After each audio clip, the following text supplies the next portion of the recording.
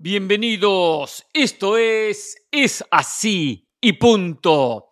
¿Qué tal? ¿Cómo están ustedes? Aquí estamos de regreso después de unos días de vacaciones, comenzando esta nueva semana, iniciando lo que es así y punto. Descansamos, disfrutamos, pasamos un lindo día de Acción de Gracia y esperando que usted también le haya pasado muy pero muy bien. Hoy, ¿de qué hablaremos? El tema Real Madrid. Está apostando a un técnico argentino. Sí, a un técnico argentino para reemplazar a Carleto Ancelotti. Daremos los detalles de lo que nos enteramos hoy temprano. Tema Barcelona. Semana clave. Partidos claves para el conjunto catalán que no levanta cabeza. ¿Corre en riesgo el futuro de Xavi? Hay mucho en juego en Champions y en la Liga. Y hay que hablar también de las dos caras de Santiago Giménez. El Santiago Giménez, goleador del Feyenoord, marcó un triplete este fin de semana y el Santiago Giménez, selección mexicana de fútbol, con un promedio de gol muy por debajo de lo que consigue el conjunto neerlandés. Así iniciamos. Esto es así y punto. Comenzamos la semana con una noticia que va a tomar mucho color con el correr de las horas, con el correr de las semanas. El técnico de Argentina, Lionel Scaloni, está siendo estudiado por el Real Madrid. Y ya ha habido algunos contactos entre el entorno del conjunto merengue con el técnico campeón del mundo. Hoy nos enteramos, hoy temprano, que ya la agencia alemana que representa a Lionel Scaloni ya tuvo contactos con algunos dirigentes del conjunto merengue, por lo menos para empezar a analizar la posibilidad que Scaloni en un futuro cercano se convierta en técnico del Real Madrid. Todos sabemos la realidad de Carleto Ancelotti. Finaliza su contrato terminada esta temporada. La gente del conjunto merengue sabe que tiene Ancelotti la posibilidad de ir a dirigir a Brasil. A su vez, se conoce que Scaloni, en la última conferencia de prensa, en noviembre, en la última fecha FIFA, después del triunfo ante Brasil, el histórico triunfo ante Brasil por 1-0 con el gol de Otamendi, cuando Brasil perdía su primer partido en la historia de las eliminatorias en condición de local, sale Lionel Scaloni a decir que no sabía si iba a continuar al frente de la selección argentina. Claro, argumentando que no tenía las mismas energías. Después entró la especulación periodística a decir que había unas situaciones que no lo tenían muy contento relacionado con la dirigencia del fútbol argentino, en este caso Chiquitapia. Lo cierto es que todo esto nos lleva a una conclusión muy simple. Acá no hay ninguna duda que Lionel Scaloni va a dejar de ser el técnico de Argentina. No cualquiera sale a una conferencia de prensa, como salió Scaloni, después de haberlo pensado, de haberlo meditado durante muchísimas horas, a decir lo que terminó diciendo. Si lo dijo porque ya es un hecho que no va a continuar al frente de la selección albiceleste. Y por eso se abre esta posibilidad con el Real Madrid. Claro, sabemos también que Ancelotti, su continuidad en el Real Madrid, hoy por hoy, tiene un porcentaje muy bajo. Depende de resultados, depende del Madrid, el contrato finaliza y también depende del objetivo que Ancelotti diga: quiero dirigir en una Copa del Mundo a una selección como una candidata, como lo va a hacer Brasil en el 2026. Sean ambas situaciones para que Ancelotti vaya a ser timonel del conjunto merengue. ¿Por qué se va de Argentina? No se sabe. No hay en concreto razones claras para decir esta es la situación. Uno tiene que comenzar a especular que hay un desgaste con la dirigencia, quizás con los mismos futbolistas que ya no los ve tan concentrados, metidos como en su momento. Scaloni con Argentina consiguió absolutamente todo. Hoy es el actual campeón del mundo, es el actual campeón de Copa América, ganó la última finalísima al campeón de Europa, Italia, por 3-0. Lo tiene primero en el ranking FIFA y va a terminar el 2023 como primero en el ranking de selecciones. Encima lo tiene primero en la eliminatoria mundialista rumbo al 2026. Y encima se da el lujo de enfrentar a Brasil y ganarle en Brasil por segunda vez consecutiva. Le había ganado, claro, en la Copa América, donde Brasil nunca había perdido. Y ahora le gana en la eliminatoria, donde tampoco nunca Brasil había perdido. ¿Qué más se le puede pedir a Scaloni? ¿Qué más le puede pedir el pueblo futbolístico argentino al técnico del albiceleste? Absolutamente nada más. Ahora esperar. Pero él sabrá que si va a un club, mucho más al Real Madrid, ganará mucho más plata. Sabe que si no gana títulos, por ejemplo, la próxima Copa América, van a comenzar algunas críticas. O de repente siente que la energía de él o de los futbolistas en ese compromiso de sacrificio ya no es la misma. Vaya a saber. Por eso aparece en escena el Real Madrid. Claro, el Madrid no es que lo va a contratar ni lo quiere para tenerlo al frente del conjunto merengue de aquí a los próximos 7 meses. No, empieza a analizar opciones, empieza a escuchar candidatos, empieza a ver qué posibilidad. Y bien sabemos que Florentino es un presidente muy inteligente, es un presidente florentino que sabe manejarse y toma muy buenas decisiones. Ayer casualmente me tocaba comentar el partido Real Sociedad Sevilla y me acordaba de Florentino. Qué mal partido de Sergio Ramos. Cómo Sadik lo sacó a pasear en el segundo gol de la Real Sociedad. Termina siendo expulsado. Un Sergio Ramos que en su momento a Florentino lo criticaron porque había decidido no renovarle el contrato a Sergio Ramos. Tenía razón Florentino. Tenía razón en lo que hizo. Es verdad que de repente no respeta, no le da el espacio al ídolo que tendrá que darle. Pero él prioriza el resultado. Ganar el domingo. Y por eso en su momento terminó tomando esa decisión. Un Florentino que es inteligente, que supo que cuando venían los equipos europeos como el Paris Saint-Germain, el Manchester City, a gastar mucha plata, a contratar figuras, dijo, no, yo me voy con jóvenes, me salen menos, pero apuesto a futuro. Y llevó a Vinicius, llevó a Rodrigo, llevó a Valverde, por citar algunos, y sigue llevando como a Camavinga o a Tchouaméni. Y muchos de ellos, consolidados por el técnico italiano Ancelotti, han dado un paso hacia adelante. Vinicius era una versión con Zidane y otra versión con Ancelotti. Ancelotti le ha sacado la mejor cara al futbolista brasileño. Veíamos ayer los golazos de Rodrigo, un futbolista que no terminaba de consolidarse. ¿Quién lo va trabajando, puliendo y dándole los entrenamientos y mensajes correctos? Ancelotti. Ancelotti lo trabaja muy bien y da de esa manera el paso correcto al futbolista. Por lo tanto, hoy sabemos que tiene el Madrid un técnico muy inteligente a la hora de potenciar a los futbolistas y un presidente que sabe tomar buenas decisiones. Pero aquí Ancelotti, en este caso, más allá de la incertidumbre de su futuro, más allá de que dé un paso al costado, tiene un plus, un extra, una espalda muy ancha que no tiene Scaloni. Scaloni podrá ser campeón del mundo, sí, lo fue. Podrá ganar absolutamente todo con Argentina porque lo ganó. Perfecto, excelente, lo aplaudimos. Solo 2 derrotas en los últimos más de 50 partidos. La que perdió frente a Uruguay y la que perdió frente a Arabia Saudita. Pero hay que decirlo. Por más que el técnico Scaloni fue un técnico o es un técnico que ha manejado muy bien el vestuario argentino, el vestuario del Real Madrid tiene mucho más peso. Mucho más peso y hay que tener espalda ancha.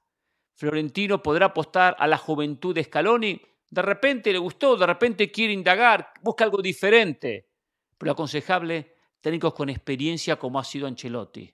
Cuando se apuesta un técnico joven, tiene que ser esos técnicos que en la propuesta futbolística marca una diferencia. Se apuesta un técnico joven porque este joven tiene una filosofía de juego de esas que se casan, que se mueren y que aunque pierdan por goleadas siguen creyendo en lo que ellos transmiten. Caso Guardiola, caso Klopp, y no es el caso de Scaloni, que son técnicos que les gusta el fútbol ofensivo, el fútbol de propuesta, el fútbol de atacar, el fútbol de dar espectáculo, y así juegan sus equipos. Y se la juegan, y se matan con esas filosofías. Si Florentino va a traer un técnico joven que busque ese tipo de técnico, no digo Guardiola, con esas características y condiciones, lo que son muy fieles a sus principios futbolísticos y especialmente garantizan espectáculo. Scaloni no es un técnico de garantizar espectáculo, es un técnico resultadista, que siempre lo ha dicho, hay que defender bien. Y defendió bien en el Mundial y tenía una carta ganadora, claro, la de Lionel Messi. ¿Quién no juega con la ventaja de tener al mejor futbolista de los últimos años? Por no decir el mejor de la historia. Entraríamos en otro tema. Maradona, Pelé, Messi. Pero sin dudas, el jugador que ha marcado la diferencia. lo tuvo Scaloni. Que manejó el vestuario, fue un gestor de vestuario espectacular Scaloni. Pero no sus equipos sacaron diferencia por su manera de jugar, por ser equipos ultraofensivos, de gran propuesta, de excelente manejo de pelota. Potenció el buen talento del futbolista argentino y la entrega del futbolista argentino. Eso lo ha hecho Scaloni, llevar a que Argentina esté en el mejor momento de su historia. Pero el Madrid es otro animal. El Madrid es otra historia. En el Real Madrid hay otra exigencia. Y va a ser complicado para un técnico que no tiene ninguna experiencia a nivel club. Es verdad, acá en su momento dijimos que no cuando llegó a la selección argentina y no tenía experiencia en selección mayor. Y le fue excelentemente bien. Pero no porque en el camino que transitó tuvo éxito, garantiza que ahora a nivel club también lo va a tener. Que haga su recorrido en equipos con menos presión, equipos con menos obligación y de repente después, sí, en su momento podrá llegar a la Casa Blanca. Por ahora son tanteos. Por ahora hay reuniones o hubo entre quien representa a Scaloni y algún dirigente del Madrid para tantear las aguas, para empezar a analizar opciones, aunque también podría llegar a ser esto una especulación de la propia agencia de Scaloni, quien lo representa, para ponerlo en vidriera, para decir, si el Madrid lo quiere, perfecto, de ahí para abajo cualquier equipo del mundo lo puede querer al técnico campeón con Argentina. Claro, que lo hacen perfectamente las agencias que representan a jugadores, los representantes, poner a su representado en la vidriera. No me extrañaría que esté pasando por este momento y que de repente hayan tenido en el pasado reciente una reunión con los dirigentes del conjunto merengue. Lo cierto es que el Madrid busca el técnico para reemplazar a Ancelotti. Scaloni hoy no sería el correcto. El que también va a tener que buscar al Chiqui Tapia, porque el futuro de Scaloni con el albiceleste, sin dudas, con suerte termina el 2023. Es así y punto. Sin dudas, Santiago Giménez tiene dos caras. El delantero mexicano del Feyenoord tiene una cara de goleador, de hombre que rompe redes, que está siempre cerca de anotar en el Feyenoord, en lo que tiene que ver su actuación con su club. Y otra cara totalmente diferente cuando juega con la selección mexicana de fútbol. Y aquí tenemos casualmente números que llaman la atención de esta realidad de Santiago Giménez. Marcó este fin de semana 3 goles contra el Excelsior en una nueva jornada de la Eredivisie, donde de esta victoria 4-2, 3 goles fueron del Bebote, ex hombre de la máquina cementera. Fíjense los números que llaman la atención. 42 partidos jugados con el Feyenoord, 35 goles. Un gol cada 92 minutos. Prácticamente tiene un gol por partido Santiago Giménez en el Feyenoord. Mientras que en México, en 15 partidos, lleva 2 goles. Es decir, un gol cada 345 minutos. Es decir, que marca un gol cada 4 partidos. Mientras con México marca un gol cada 4 partidos, en el Feyenoord, un gol por partido. Para intentar un poco resumir esta realidad en números de Santiago Giménez. A ver, ¿cuáles son las razones? ¿Por qué pasa esto? Pasión, determinación y constancia es lo que te hace campeón y mantiene tu actitud de ride or die, baby. eBay Motors tiene lo que necesitas para darle mantenimiento a tu vehículo y para llegar hasta el rendimiento máximo. Desde sobrealimentadores, sistemas de sonido, tubos de escape, luces LED y más. Si buscas velocidad, potencia o estilo, lo encontrarás todo en eBay Motors. Con más de 122 millones de piezas, siempre encontrarás justo lo que buscas. Y con Guaranteed Fit de eBay, tienes la garantía de que tu pieza quede perfectamente a la primera o se te devuelve tu dinero. Porque con eBay Motors, quemas llantas y no tu dinero. Con las piezas que buscas, a los precios que quieres, tu auto se convertirá en el MVP que te dará el triunfo. eBay Motors. ebaymotors.com. Solo para artículos elegibles se aplican restricciones. Y las razones son muy claras. Primero, la Eredivisie es una liga de un bajo nivel. Es una liga de un bajo nivel donde equipos, sacando el PSV Eindhoven, sacando el Ajax, que ahora ha mejorado un poco, empezó muy mal, el resto de equipos son muy inferiores. Veíamos casualmente un resumen de esta victoria contra el Excelsior y se ve la cantidad de situaciones que tuvo el conjunto del Feyenoord para anotar. Al punto que tuvo un par también Giménez que desperdició una con el arco a su disposición, con el arquero vencido y la tiró por arriba del travesaño. Es decir, hay una diferencia importante del nivel del Feyenoord con sus rivales que son muy inferiores al que tiene México, con rivales que si bien Honduras es inferior, le logra competir, complicar de una manera superior a lo que le pasa en la Eredivisie al delantero mexicano. Entonces tiene mucho que ver el factor rival, a quién tengo enfrente. Otro tema importantísimo, entrena todos los días con el Feyenoord. Empieza a ver circuitos, funcionamientos, entendimientos que en la selección se hace mucho más complicado. Lleva 16 goles en el Feyenoord, en lo que tiene que ver el torneo local. Uno solo de penal. Por lo tanto, esta cantidad de goles lleva a que termine agarrando situaciones, termina anotando muchos goles, pero un equipo que le genera muchas situaciones. Entonces, entrenar todos los días, conocer a los compañeros, lleva a que hay una ventaja. Con una selección donde se rota mucho más, donde se entrenan 2 días previo a cada partido, y lleva a que después esos entendimientos de movimientos no están tan bien trabajados como pasa a nivel club. Un delantero donde, también hay que mencionarlo, hay una responsabilidad en Jimmy Lozano. Porque Jimmy Lozano pone a Santiago Giménez, pone a Henry Martín, pone a Raúl Jiménez. No termina todavía de jugársela por un delantero. Y ahí está la responsabilidad del técnico, que no le da la confianza que necesita un delantero. El delantero vive del gol, hay que respaldarlo. Puede jugar 10 minutos o 90, pero va a tener mucha más chance de anotar si juega a los 90.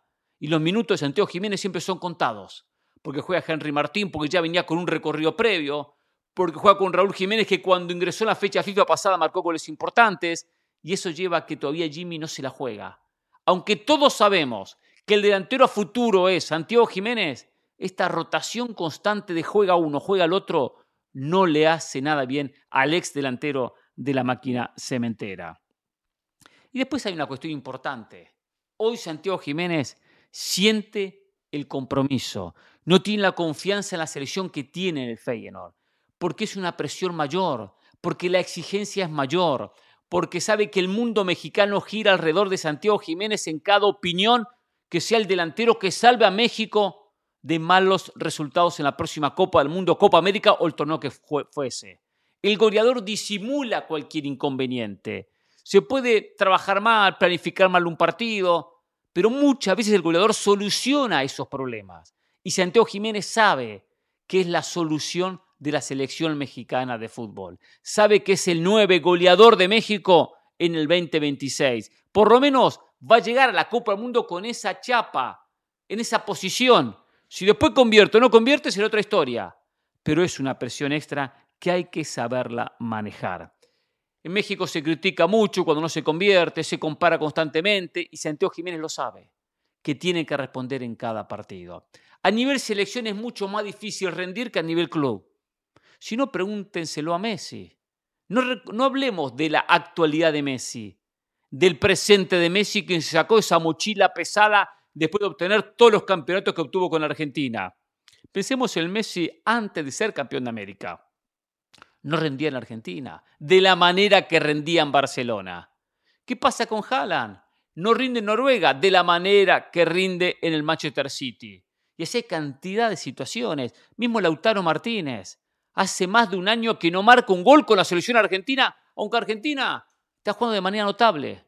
El último gol lo marcó previo al Mundial en aquel amistoso frente a Honduras. Y después no ha podido marcar. Pero ¿qué pasa? Llega y se pone la camiseta del Inter y marca cada fin de semana.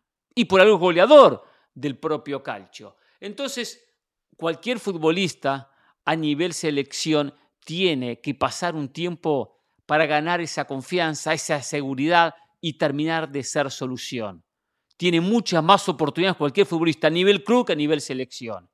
Si Messi transitó por ese camino, si el propio Haaland transita por ese camino y no ha sido solución para Noruega, ¿por qué no puede transitar Santiago Giménez? Que tendrá que crecer, ojo, si bien marcó un triplete en este partido contra el Excelsior, No puede comerse el gol que se comió, que era el 2-1 parcial.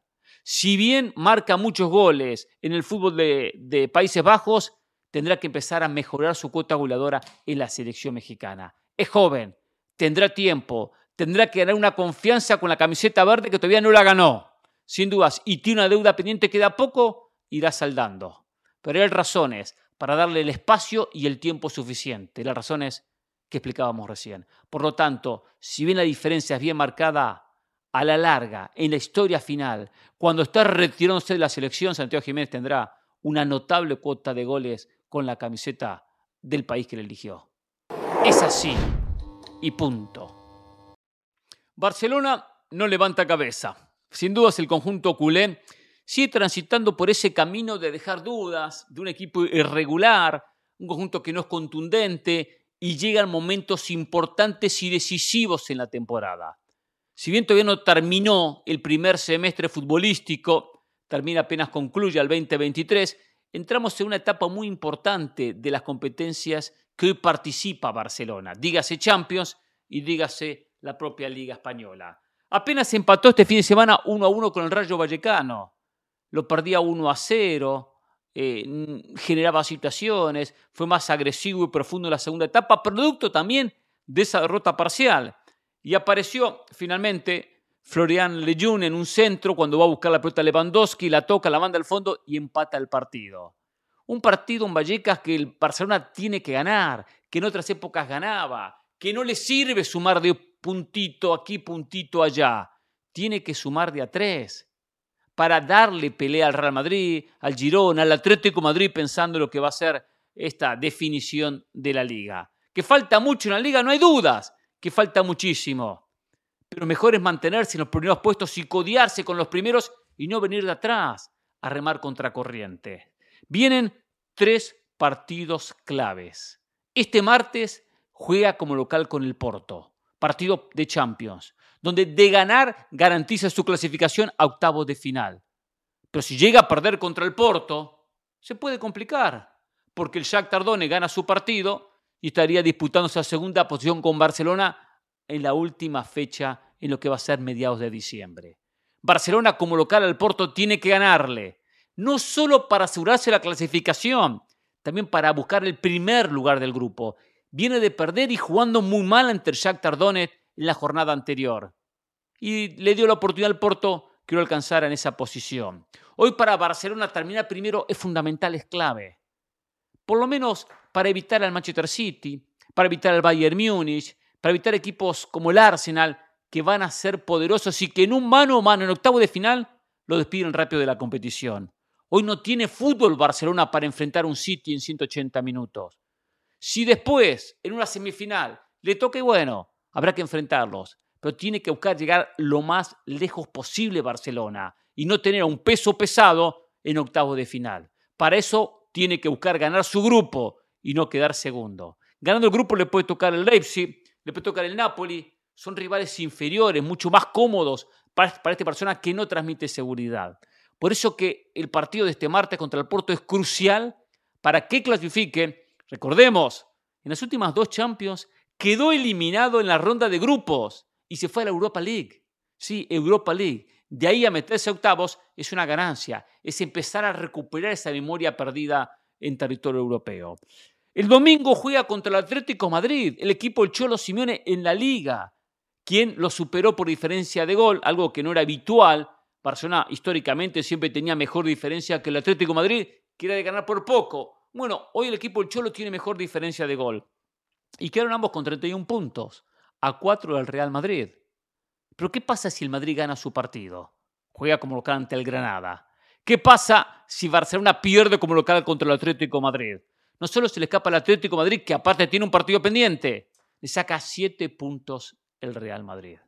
Por eso va a ser fundamental para Barcelona ganarle al conjunto del Cholo Simeone para mantenerse en esa disputa por la Liga Española. Después tener una segunda ronda para recuperarse si pierde puntos. Entendemos que el campeonato es largo, pero no es conveniente un equipo que transmite tantas dudas, tantas inseguridades en las 2 áreas que tenga hoy que sufrir o jugar un campeonato con un Madrid que se le escape 7 puntos o más. Porque después de enfrentar al Atlético de Madrid, al otro domingo juega contra la sensación del campeonato.